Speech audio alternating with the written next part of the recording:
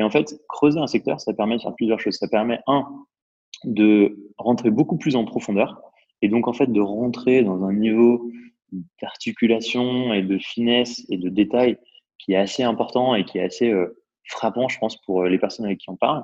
Et l'autre point, c'est que en fait, ça permet d'apprendre quelque chose de nouveau aux personnes avec qui on parle. Et c'est particulièrement important quand on passe des entretiens en VC parce que nous, ici, on connaît un peu de choses sur beaucoup de sujets. Et donc, c'est difficile de trouver un sujet sur lequel on connaît rien du tout. Mais c'est très facile d'en savoir plus que nous sur un sujet donné. Bienvenue sur Runway Series, le podcast d'Upcoming VC, la plateforme d'éducation au venture capital à destination des entrepreneurs, mais aussi des aspirants VC souhaitant comprendre les méthodes appliquées par les venture capitalistes lors de leur décision d'investissement ou non dans une startup.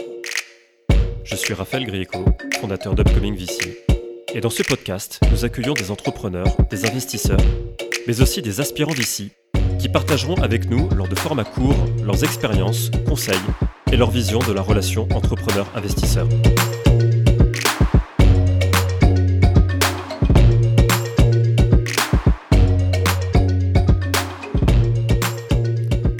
Salut à tous, aujourd'hui on est ravis d'accueillir Bartosz Jakubowski, principal chez Alven. Salut Bartosz, comment tu vas ? Salut Raphaël, très bien et toi ? Ça va plutôt pas mal, je te remercie.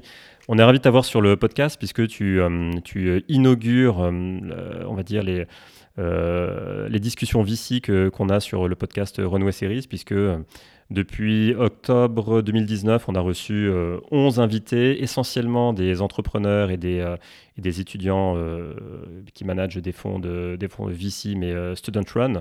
Donc tu es le premier vrai VC, j'ai envie de dire, à rejoindre le podcast, donc on est super contents. C'est très sympa de ta part, merci beaucoup pour l'invitation. Et très honoré d'ouvrir le bal côté VC, j'espère que je rendrai honneur à ma belle profession. En tout cas, tu vas setter le benchmark par rapport aux autres VC qui vont venir sur le podcast. Donc, tu seras le point de comparaison des autres invités. L'idée aujourd'hui, c'est de parler de la façon dont tu as décidé de devenir VC, comment tu es entré dans ce milieu, et puis tes apprentissages et tes conseils pour les entrepreneurs qui souhaitent discuter avec toi pour un investissement, et aussi tes conseils pour tous les jeunes qui souhaitent devenir VC. Est-ce que c'est un plan qui te convient ? Absolument. Ouais. Je n'ai pas la prétention d'avoir des bons conseils pour chacune de ces populations, mais je vais essayer. Ça va être super intéressant. Est-ce que tu peux déjà commencer par nous donner un petit peu ton background, d'où tu viens et ce que tu as fait avant d'être VC ? Bien sûr. Alors, déjà, je m'appelle Bartosz. C'est un prénom assez original parce que c'est un prénom polonais. Donc, moi, je suis franco-polonais. Et en termes de background, j'ai toujours eu une approche assez holistique du business et du monde des affaires en général. Donc, j'ai commencé par une école de commerce de manière assez traditionnelle qui était HEC. Et en parallèle de ça, j'ai voulu un peu compléter mon skill set, pour le dire en bon français, par des études de droit des affaires et ensuite par une spécialisation sectorielle qui est devenue la tech. Donc en fait, si on reprend un peu mes expériences professionnelles, j'ai commencé par du cabinet d'avocats en fusion-acquisition pendant pas très longtemps. Ensuite, j'ai fait des stages en banque d'affaires chez des banques américaines à Paris et ensuite à Londres dans la partie investissement. Donc c'est vraiment là que je suis rentré dans l'investissement chez Goldman Sachs à Londres, dans l'équipe de private equity. Et c'est là que j'ai découvert en fait que j'aimais beaucoup l'investissement. Et ensuite, je suis rentré en France, j'ai terminé mes études après donc ce passage à Londres dans une école d'ingénieur où j'ai fait pas mal de statistiques et de microéconomie. Et en fait, grâce à cet angle statistique, en fait, je me suis demandé dans quelle industrie je pouvais utiliser cette approche stat et en même temps quelle industrie me plaisait beaucoup. Et c'était la tech en fait que j'ai choisi grâce à ces deux critères. Et j'ai travaillé dans une startup, plutôt une agence digitale qui s'appelle 55 à Paris, qui était montée par des anciens de Google en Europe. Et en fait, tout simplement, j'ai voulu un peu combiner l'investissement et la tech Et c'est comme ça que je me suis retrouvé en VC, mais on y reviendra un peu plus tard. Donc voilà un peu pour mon background. Donc un background assez complet entre une école, enfin une business school, puis un parcours légal, law, et ensuite complété par une approche plutôt ingénieur statistique. Donc tu as une panoplie académique assez large. Tu nous as expliqué donc, que tu as eu une expérience en banque d'affaires et que tu t'es senti très animé par la tech et par l'investissement. Mais donc, à quel moment précisément tu t'es dit, je pense que le VC, c'est ce qui me convient, puisque c'est le mélange des deux mondes qui m'animent, qui sont l'investissement et la tech. À quel moment tu as souhaité entrer dans ce monde précisément? Est-ce qu'il y a eu un trigger particulier? Ouais, c'est assez marrant parce que en fait, il y a une espèce de déconnexion entre la manière un peu ennuyeusement théorique et scolaire dont je suis arrivé à l'idée de VC et à comprendre ce métier et la passion qui m'anime dans ce métier aujourd'hui. Donc en fait, c'est assez marrant de prendre de ce recul, prendre ce recul aujourd'hui et de constater un peu cette déconnexion entre les deux. Donc d'une manière très très scolaire en fait, après mes études et en sortant d'HEC, je me suis dit bah qu'est-ce que j'ai appris au fil de toutes les expériences professionnelles que j'ai eues. J'ai appris que j'adorais l'investissement, la posture d'investissement, parce qu'elle demande une conviction, une espèce d'engagement de long terme, mais aussi le fait d'être au service de son portefeuille, puisqu'évidemment l'idée est de valoriser les actifs dans lesquels on investit, donc une sorte de posture de service que j'aime beaucoup. Et puis l'industrie de la tech de l'autre côté, une industrie avec des cycles assez courts, beaucoup d'innovation, beaucoup d'impact aussi sur la vie des gens. Et donc, en fait, j'ai vraiment voulu de manière très, très théorique au début combiner ces deux aspects-là. C'est comme ça que j'ai découvert le VC que je connaissais pas du tout. Et puis ensuite, je suis resté parce que pour la petite histoire, donc aujourd'hui, je travaille chez Alven, qui est un fonds français, mais j'ai un parcours un peu original. Certains diront décousu pour un VC parce que c'est mon troisième fonds en fait. J'ai commencé dans un petit fonds français qui s'appelle Xange fin 2014. Ensuite, en 2017, je suis passé dans un assez gros fonds pan-européen qui s'appelle EQT Ventures. Et en 2019, j'ai rejoint l'équipe d'Alven à Paris, qui est une équipe de taille un peu intermédiaire entre ces deux extrêmes et avec un scope géographique aussi intermédiaire puisque c'est pan-européen dans l'ambition.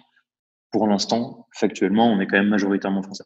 Donc j'ai un peu fait un parcours à la boucle d'or, quoi. J'ai testé un peu les deux extrêmes avant de terminer sur la solution moyenne, enfin la solution intermédiaire en tout cas. Et ensuite, je suis resté en VC pour les histoires humaines. En fait, c'est un peu come for the tool and stay for the network. C'est exactement ce qui m'est arrivé. En fait, j'ai décidé de faire ce métier de manière très très théorique et ennuyeusement scolaire. Et je suis resté parce que en fait, les histoires et les relations humaines que j'ai tissées par ce métier-là sont assez incroyables. Et je me verrais pas les quitter. Et du coup, comment tu as fait en 2014, c'est ça, pour entrer chez Exange? Est-ce que c'était compliqué de par ton parcours, ou au contraire plutôt facile, justement, puisque tu as eu des expériences assez intenses, comme notamment la banque d'affaires ou enfin, toutes les autres expériences que tu avais eues précédemment. Quelle a été la difficulté ou non pour rentrer dans ce milieu? Est-ce que tu avais des contacts? Est-ce que tu as postulé un peu en cold ou comment ça s'est passé plus précisément? Bah, c'est une bonne question. C'est assez marrant parce que je pense que l'essentiel de ton auditoire, euh, statistiquement, sera tombé dans le monde de la tech un peu plus tard et du coup, sera tombé dans un monde de la tech, en tout cas parisienne et française, qui est vraiment en pleine ébullition, quoi. Et en fait, fin 2014, quand j'ai rejoint Xange, c'était pas encore complètement le cas. À l'époque, il y avait assez peu de fonds. J'exagère un peu, mais il y avait peut-être 8-10 fonds à Paris dans lesquels il y avait au maximum une ou deux personnes non partenaires, donc analystes, associés, principal, on les appelle un peu comme on veut, par fonds. Donc, en fait, c'était pas vraiment un choix de carrière rationnel de ma part. C'était pas comme McKinsey qui embauche par centaines ou par dizaines des gens en sortie d'école. C'était pas du tout le même délire. Donc en fait, j'ai eu pas mal de chance, comme souvent dans ce métier-là et comme souvent dans la construction de carrière. C'est que grâce à 55, j'avais une assez bonne connaissance de tout ce qui est technologie au service du marketing et ad tech.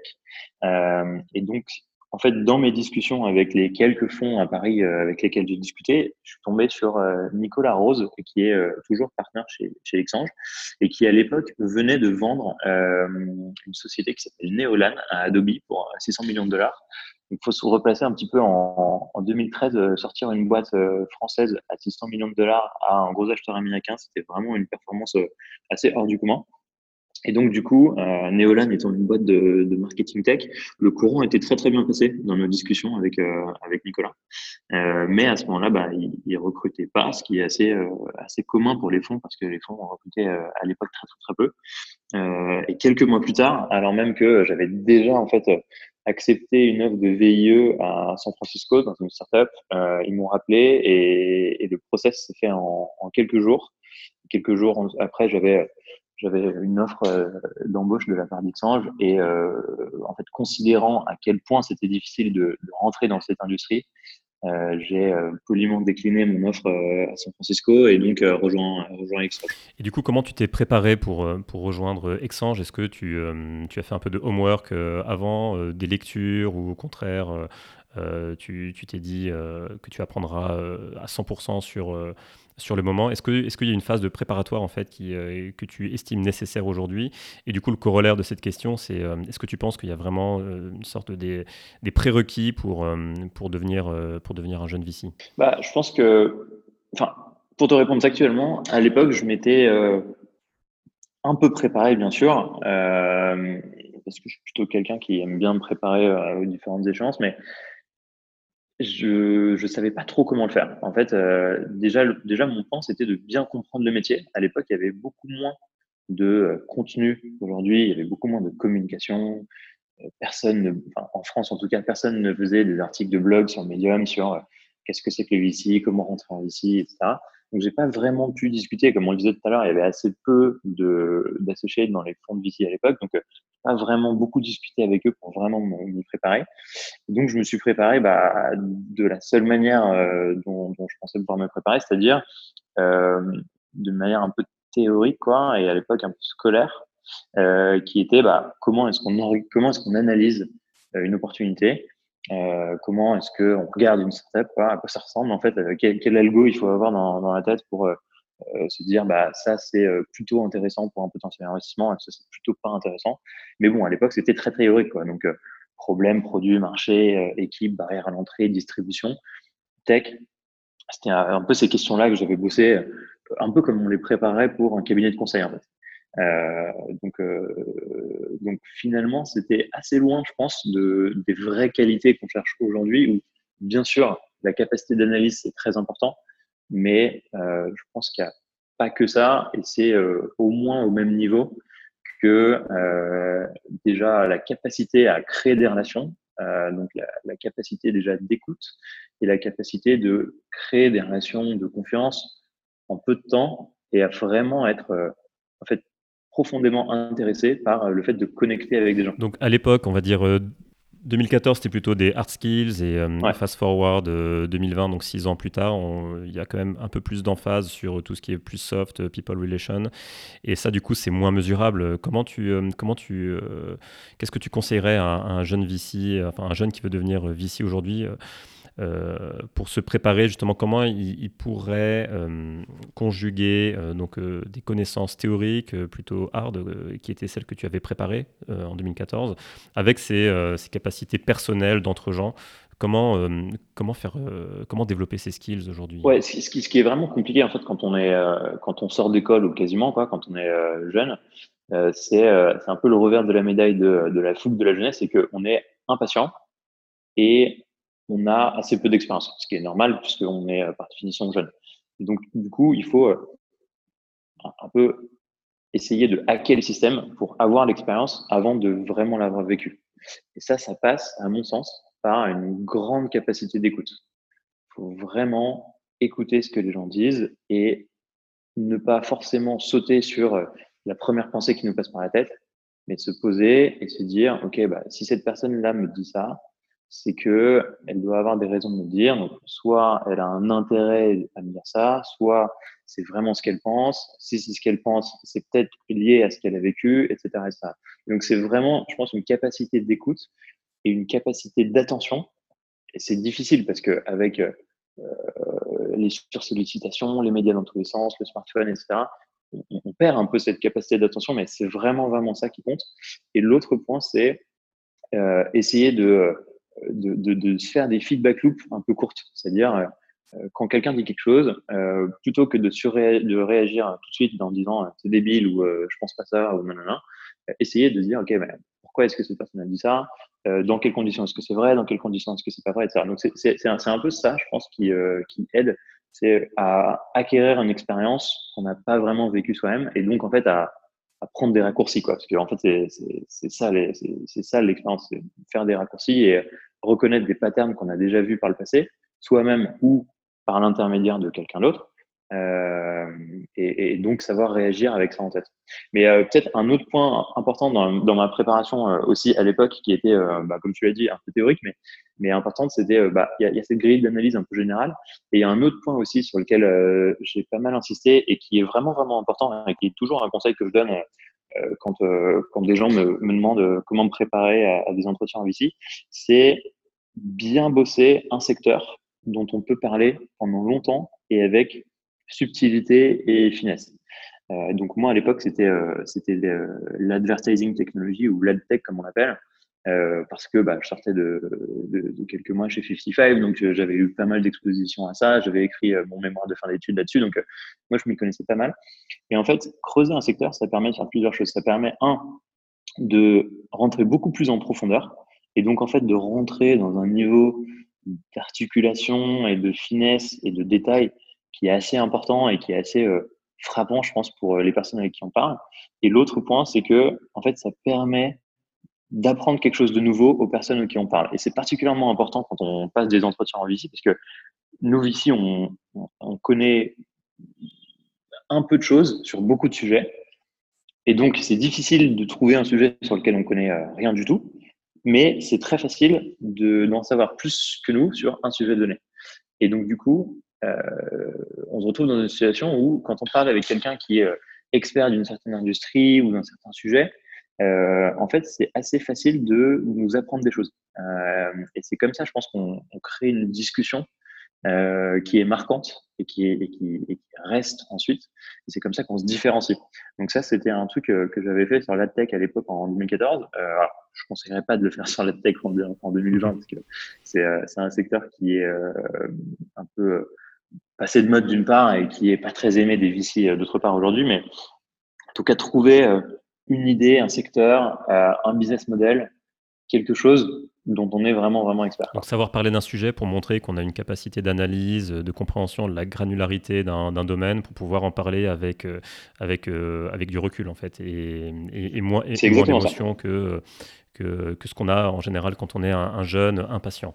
Donc Moins d'émotions mais plus de couleurs. C'est-à-dire être capable d'aller au-delà de la doxa qu'on va lire dans les médias et être capable de, parce qu'on connaît un sujet vraiment très bien, d'articuler une pensée qui est contre-intuitive, d'articuler une pensée qui est peut-être un peu contrariane, quoi.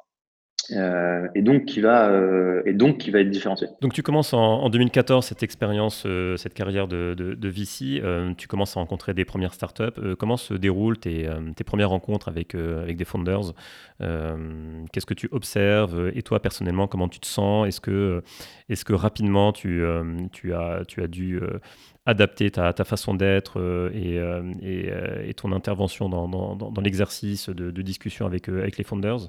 Ou est-ce que tu as eu des surprises aussi lors de ces premières rencontres sur toi, sur la façon dont ça se déroule, peut-être sur le niveau, le niveau de détail demandé lors des premiers entretiens avec les founders? Est-ce que tu peux nous en dire un peu plus sur tes premiers pas en tant que VC? Ouais, bien sûr, avec plaisir. Effectivement, j'ai eu beaucoup, beaucoup de surprises. Enfin, déjà, pour donner un tout petit peu de contexte, moi, je viens pas d'une famille très business, quoi. Moi, dans ma famille, il y a beaucoup de professions libérales, il y a beaucoup de professions un peu intellectuelles slash monde des idées.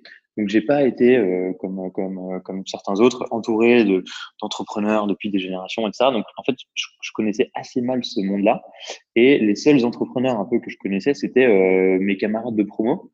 Donc si je schématise volontairement et certains d'entre eux sont devenus d'excellents entrepreneurs, mais en gros, il y avait mes camarades de promo côté HEC qui faisaient des business pas super différenciés et plutôt des business d'exécution, bah, tout simplement parce qu'ils n'avaient pas encore les insights un peu uniques sur des industries données. C'est normal, ils étaient en sortie d'école. Et d'autre côté, il y avait mes camarades de promo côté Polytechnique qui avaient des super solutions techniques, mais qui résolvaient pas forcément un problème très bien identifié.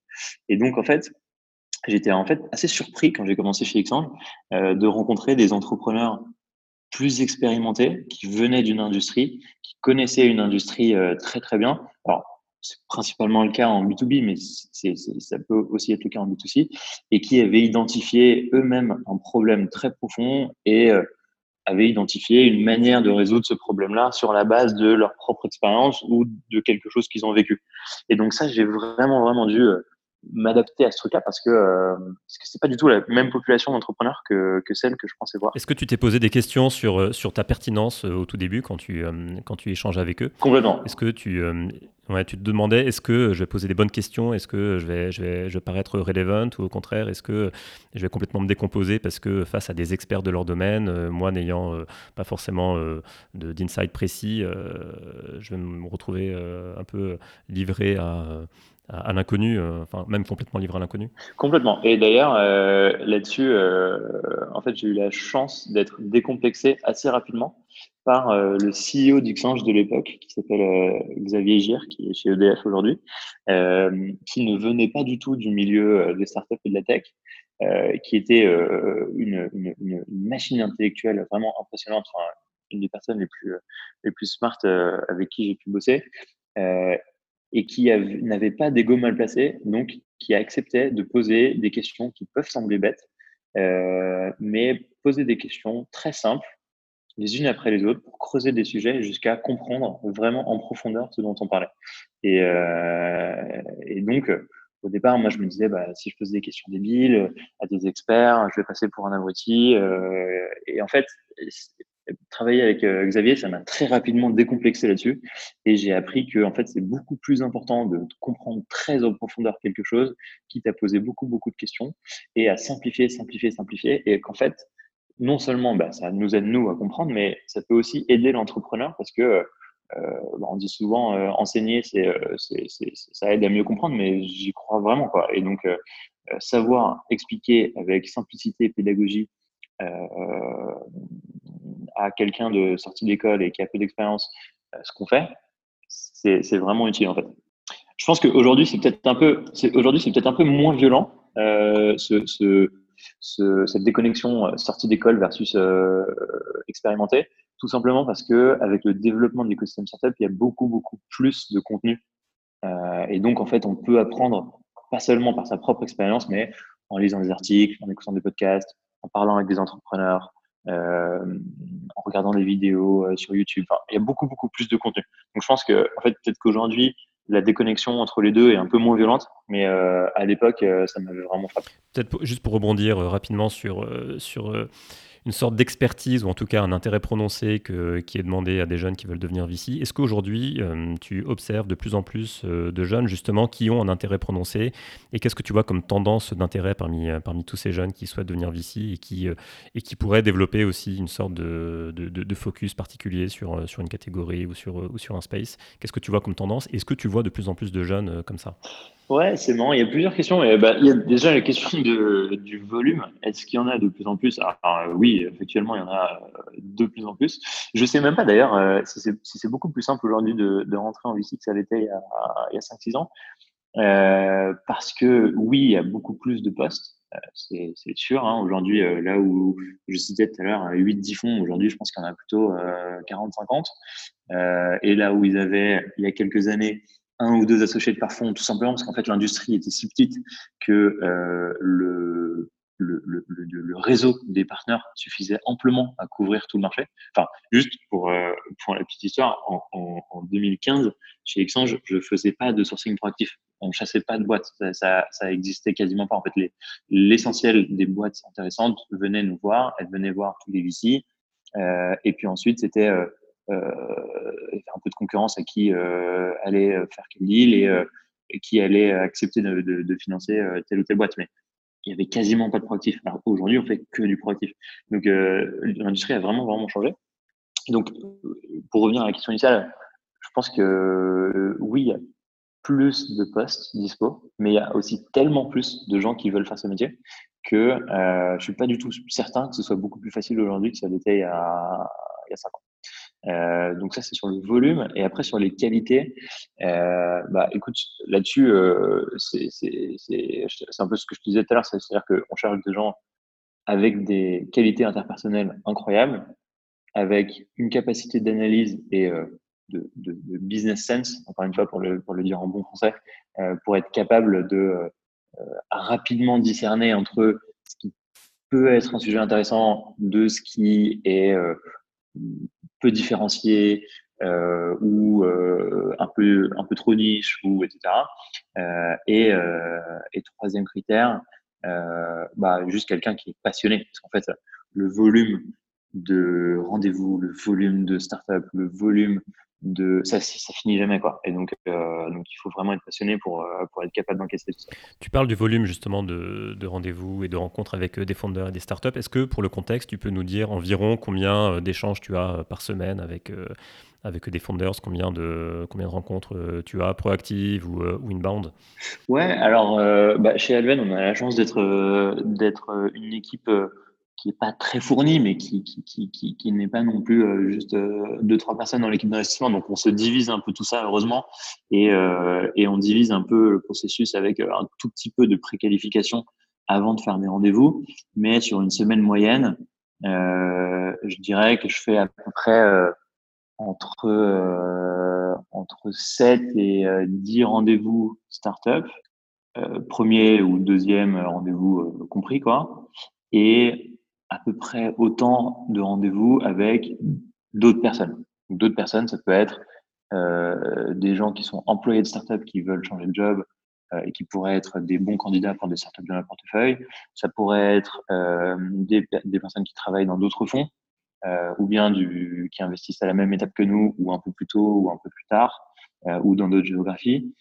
Ça peut être des gens qui sont des prestataires de services pour les startups, pour un peu voir si elles peuvent rendre service à nos startups.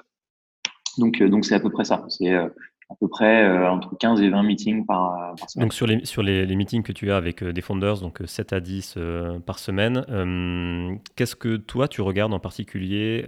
Quelle est ta thèse d'investissement et de quelle manière chaque team member chez Alven peut avoir une thèse peut-être propre à soi, mais bien entendu qui va dans la direction de la thèse du fonds. Toi, dans quelle mesure tu impactes la thèse d'investissement de Alven avec tes propres convictions? Qu'est-ce que tu regardes dans une startup et qu'est-ce que tu veux voir? C'est une bonne question. Alors, en fait, je différencierais les deux sujets. Il y a le sujet qu'est-ce que je regarde dans une startup et le sujet thèse d'investissement. Parce que thèse d'investissement, pour moi, c'est un peu plus restreint et c'est un peu plus euh, sur des sujets un peu sectoriels, quoi. Alors que ce que je regarde, pour le coup, c'est assez général.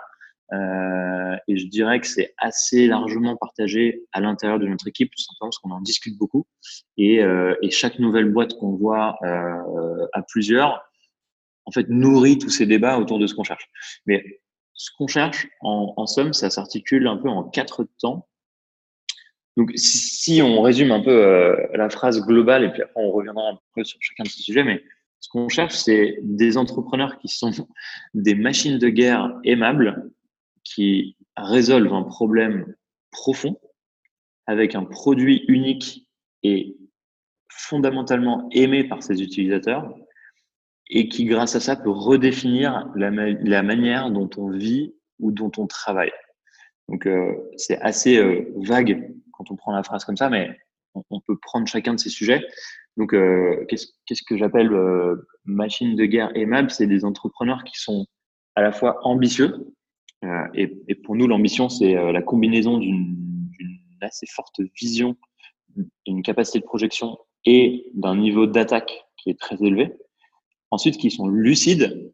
Donc, la lucidité, elle est apportée par un insight unique et particulier sur un marché ou un problème donné, et qui sont articulés, donc qui sont analytiques et qui sont capables de réfléchir avec des situations complexes et avec différents facteurs. Et enfin, aimable. Aimable, c'est pas juste être sympa. Être aimable, c'est être attrayant, et être attrayant pour différentes typologies de personnes. Donc, être attrayant pour ses employés. Donc, faire en sorte qu'il y a des gens qui ont envie de vous suivre. Être attrayant pour ses clients. Donc, faire en sorte que les clients aient envie de travailler avec vous. Pour ses investisseurs, pour ses partenaires, pour éventuellement l'acquéreur de la startup au moment où elle va se vendre. Donc, c'est vraiment ces trois qualités-là qu'on cherche chez les entrepreneurs. Et ensuite, qui résolvent un problème profond, c'est-à-dire un problème qui est vraiment ce qu'on appelle un must-have, quoi, qui est un produit sans lequel, en fait, la vie des clients, que ce soit B2C ou B2B, est vraiment moins bonne, quoi. Plutôt que juste quelque chose qui est marginalement mieux, mais qui résout pas vraiment le problème de manière 10 fois meilleure que la concurrence. Et profond, c'est-à-dire qui touche un nombre de personnes élevé ou avec une fréquence élevée. Et donc que le problème soit grandissant, quoi. Et enfin, un produit unique et aimé de tous, ça c'est peut-être là qu'on se différencie un tout petit peu plus, parce que je pense que la plupart des autres VC que tu vas recevoir sur ce podcast vont dire peu ou prou la même chose que ce que j'ai dit jusqu'ici, peut-être avec des termes un peu différents, mais à peu près la même chose. Mais chez Alven, on est particulièrement centré sur le produit, c'est-à-dire une startup qui fait sa différenciation par son produit plutôt que par juste son exécution. Donc on est très attentif à la différenciation. En fait, une très grosse partie des startups qu'on décline, donc avec lesquelles on décide de pas avancer, c'est sur cette question de la différenciation. Donc toi, tu vas plutôt regarder une différenciation produit sur une tech innovante plus que possiblement une manière de distribuer innovante. Ce sera plutôt la partie innovante du produit que la partie distribution innovante. C'est le produit au sens très large, donc ça peut être la distribution, mais ça peut pas juste être je vais exécuter plus vite, lever plus d'argent et juste ça. C'est vraiment une obsession du client et une grande attention au retour client sur le produit. Mais ça peut être, en fait, le produit, c'est assez large, hein. Ça peut être la tech, mais ça peut aussi être l'expérience utilisateur, ça peut être le service client, ça peut être une combinaison de tout ça, ça peut être le marketing, ça peut être la manière dont on raconte l'histoire, ça peut être la manière dont on adresse le marché. Le produit, c'est tout ça, mais ça peut pas juste être en fait, je fais exactement la même chose que tel autre, mais je vais le faire mieux et je vais lever plus d'argent et je vais le faire plus. Donc, c'est vraiment ça à quoi on est attentif. Et enfin, qui peut redéfinir la manière dont on vit ou on travaille. Ça, c'est un sujet auquel on a pas mal réfléchi cet été. On n'a pas encore complètement formalisé cette idée-là, mais en gros, ce qu'on se dit, c'est qu'il y a des grands pans de nos vies personnelles. Donc, la manière dont on se nourrit, la manière dont on se repose, la manière dont on se divertit, la manière dont on se déplace, la manière dont on se reproduit, il y a la manière dont on s'éduque. Enfin, il y a des grands pans comme ça qui sont en train d'être digitalisés à différents endroits. Et en fait, ce qu'on cherche vraiment, c'est des startups qui sont capables de redéfinir une catégorie à l'intérieur de ces grands espaces. D'accord. Ok, et donc du coup, dans ces grandes catégories, donc que tu dis que vous n'avez pas encore complètement, on va dire, précisé la direction, c'est ce que tu disais, hein, c'est ça? Exactement. Ouais, c'est un peu. En fait, c'est des produits qui sont en interface avec des vrais utilisateurs. Donc ça peut être et consumer et enterprise. Absolument. Mais en revanche, ce sera assez peu probablement des trucs très très infra dans lesquels en fait l'utilisateur final est assez loin de la technologie en question. À titre personnel, pour être encore mieux dans la compréhension de ton parcours et de tes attentes et de ta façon d'être en tant que VC, comment tu comment tu as évolué personnellement quand tu interagis avec des founders, que ça soit dans la première partie, c'est-à-dire la découverte, la rencontre, et dans la partie accompagnement des portfolio companies. Comment toi, à titre personnel, tu as changé ta façon d'interagir avec eux? Est-ce que tu as davantage développé la partie soutien? Si oui, surtout sur quel domaine de compétences ou avec quel type d'attitude? Et sur la partie, on va dire, plutôt upstream, donc la rencontre avant de faire un investissement, comment tu as changé? Bah, en fait, je pense que c'est une très bonne question. Donc, sur la partie, d'abord, avant l'investissement, en fait, sur les deux d'ailleurs, mais particulièrement sur la partie avant l'investissement, je pense que avec le temps et avec l'expérience, j'ai beaucoup gagné en humilité. En fait, malheureusement, on est dans un métier qui consiste 99,9% du temps à dire non. Et donc, on se met dans une sorte de mindset qui, assez rapidement, peut devenir chercher la raison pour laquelle on va dire non à donner à l'entrepreneur. Et ça, c'est très dangereux. C'est très dangereux parce que déjà, bah, comme tous les biais mentaux, en fait, ça nous rend moins rationnels. Et le deuxième sujet, c'est que la tentation est assez grande de tomber dans du cette startup, j'y crois pas, ou cette startup est mauvaise, ou quelque chose comme ça. Et ça, c'est dangereux parce que faut pas oublier que bah, derrière les entrepreneurs, ils mettent quand même énormément d'efforts et de risques, et en fait, ils ont pour la plupart un coût d'opportunité qui est très élevé.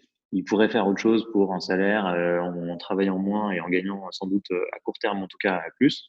Donc, toujours vraiment, vraiment respecter le projet de l'entrepreneur et se dire, bah, derrière, il y a une personne qui bosse comme un acharné, ou deux ou trois, et si on compte les employés, plutôt plus, quoi. Donc ça, c'est un vrai sujet. Et l'autre sujet aussi, c'est toujours dans cette idée de modèles mentaux, c'est accepter que les situations changent. En fait, quand on voit une boîte à un moment donné, on se fait une idée sur cette boîte-là à un moment donné, on prend une décision d'investissement à un moment donné, et peut-être que d'ailleurs on avait raison à ce moment-là de prendre la décision qu'on a prise, mais on vit dans un contexte d'incertitude extrême et qui va de plus en plus vite, et donc faut être très humble par rapport à ça, et faut accepter que en fait les choses changent très très très vite, dans le bon comme dans le mauvais sens, et donc il faut revoir ses modèles mentaux en permanence. Ça, c'est vraiment, vraiment quelque chose une chose que j'ai apprise avec le temps.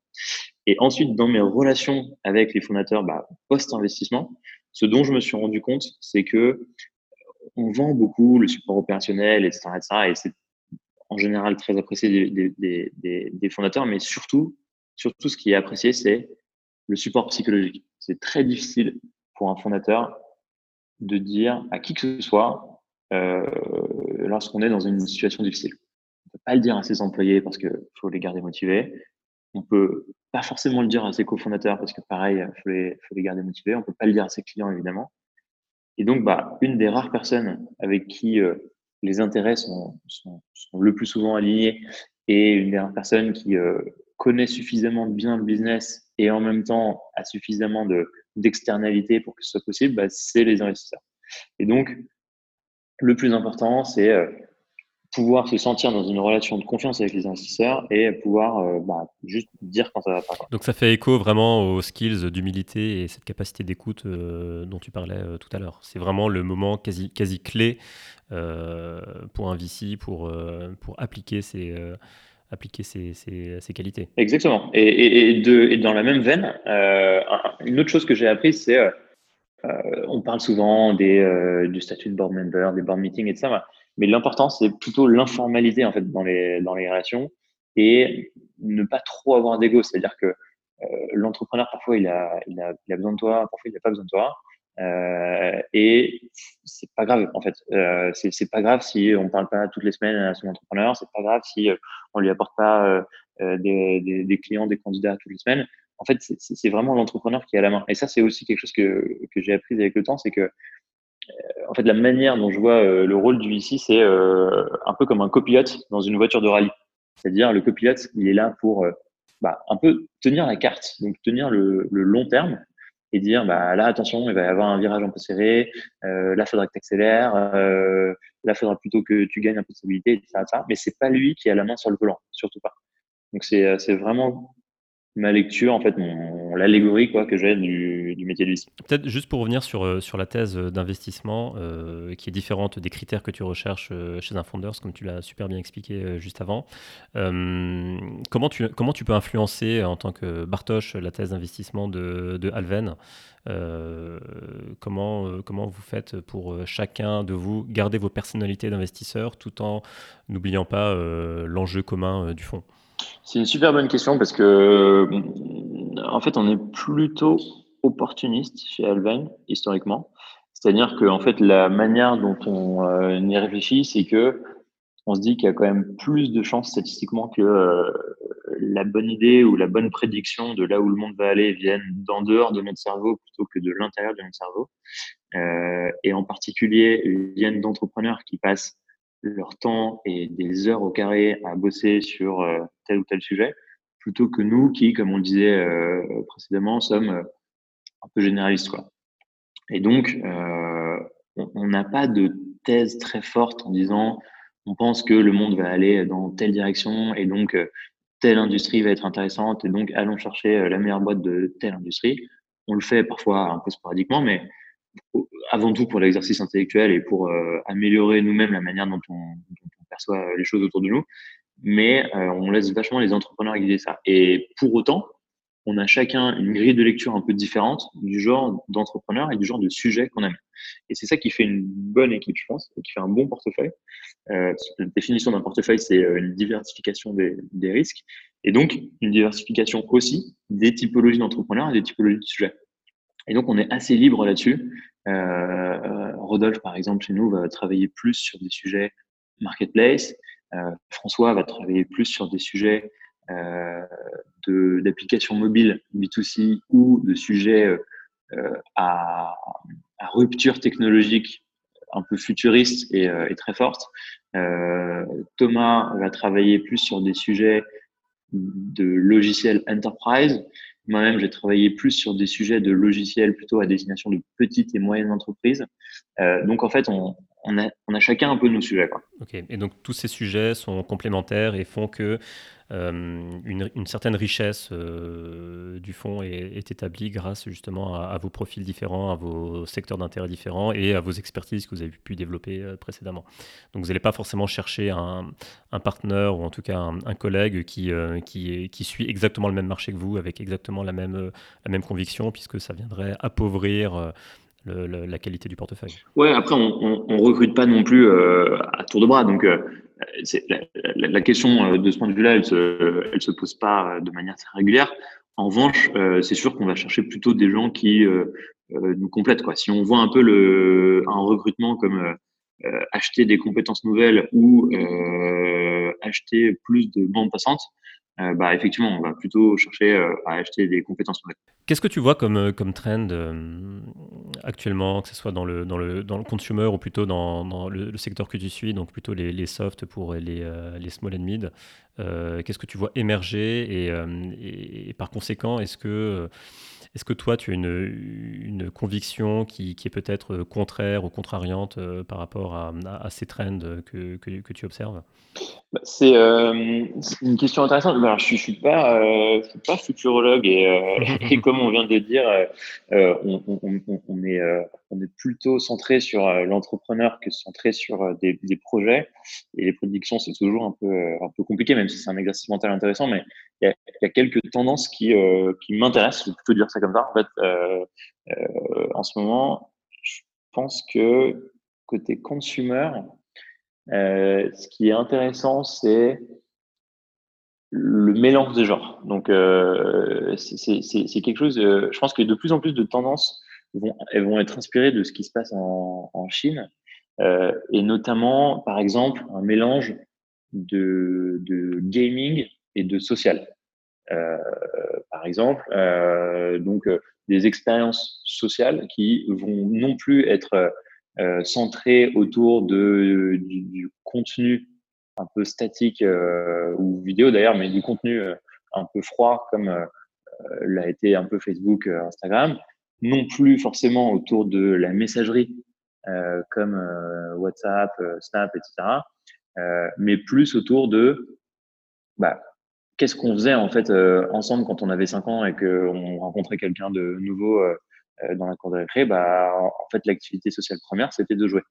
Et je pense que ça c'est une tendance assez lourde. Enfin, il y a qu'à regarder l'industrie du gaming aujourd'hui, c'est plus gros, il me semble. Enfin, faut checker les chiffres, mais je suis quasiment sûr de ce que j'avance. C'est plus gros que la musique plus le cinéma réuni.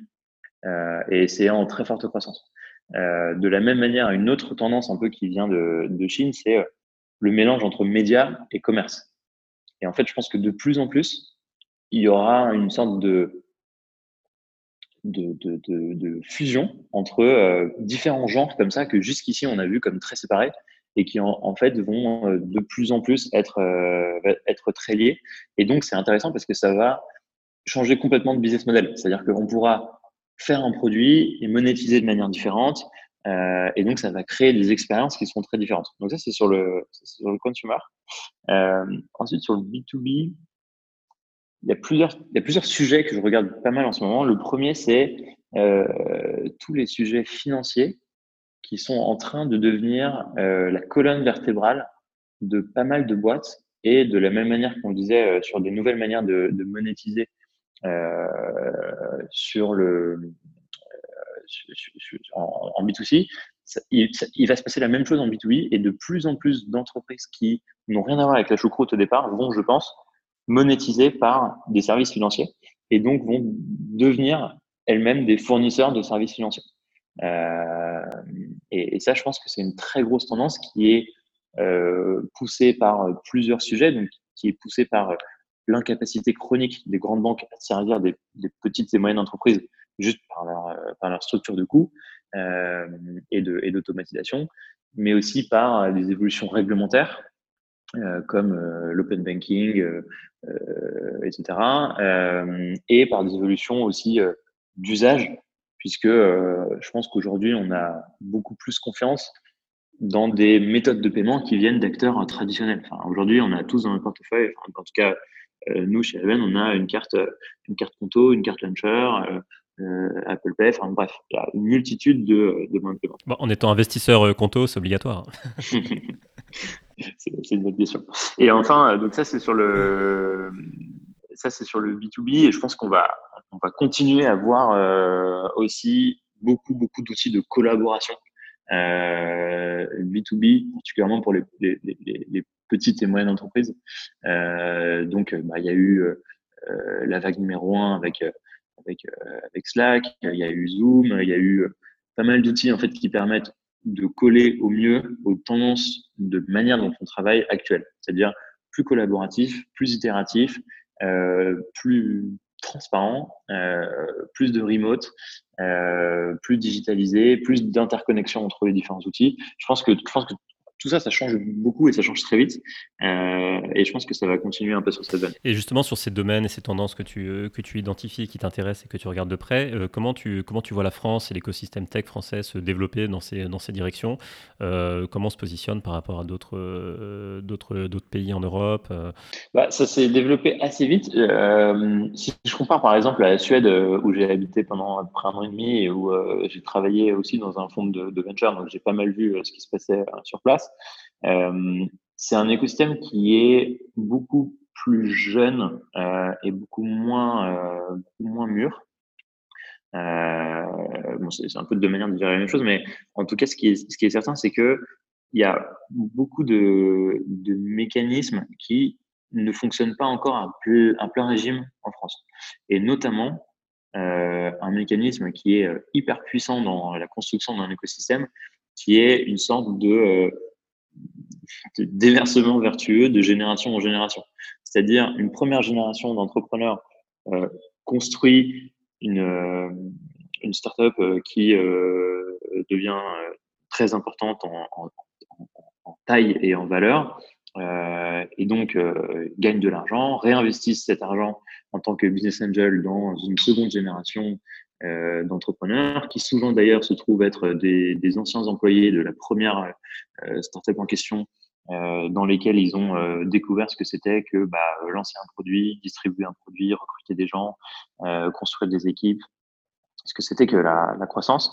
Et donc, en fait, cette deuxième génération est mieux armée en connaissances, en expérience, en accompagnement, en argent, et donc va encore plus vite. Et ensuite, il y a une troisième génération qui raccourcit encore plus les cycles.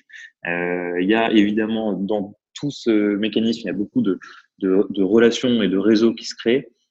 Et donc, il y a un niveau de confiance entre les acteurs qui est plus élevé. Donc, une baisse des coûts de transaction, si on voulait lire ça dans une lecture un peu économique, et donc qui permet le développement de plus en plus rapide et de plus en plus fort de cet écosystème. Et donc ça, je pense que c'est en train de se mettre en place en France. C'est pas encore complètement le cas.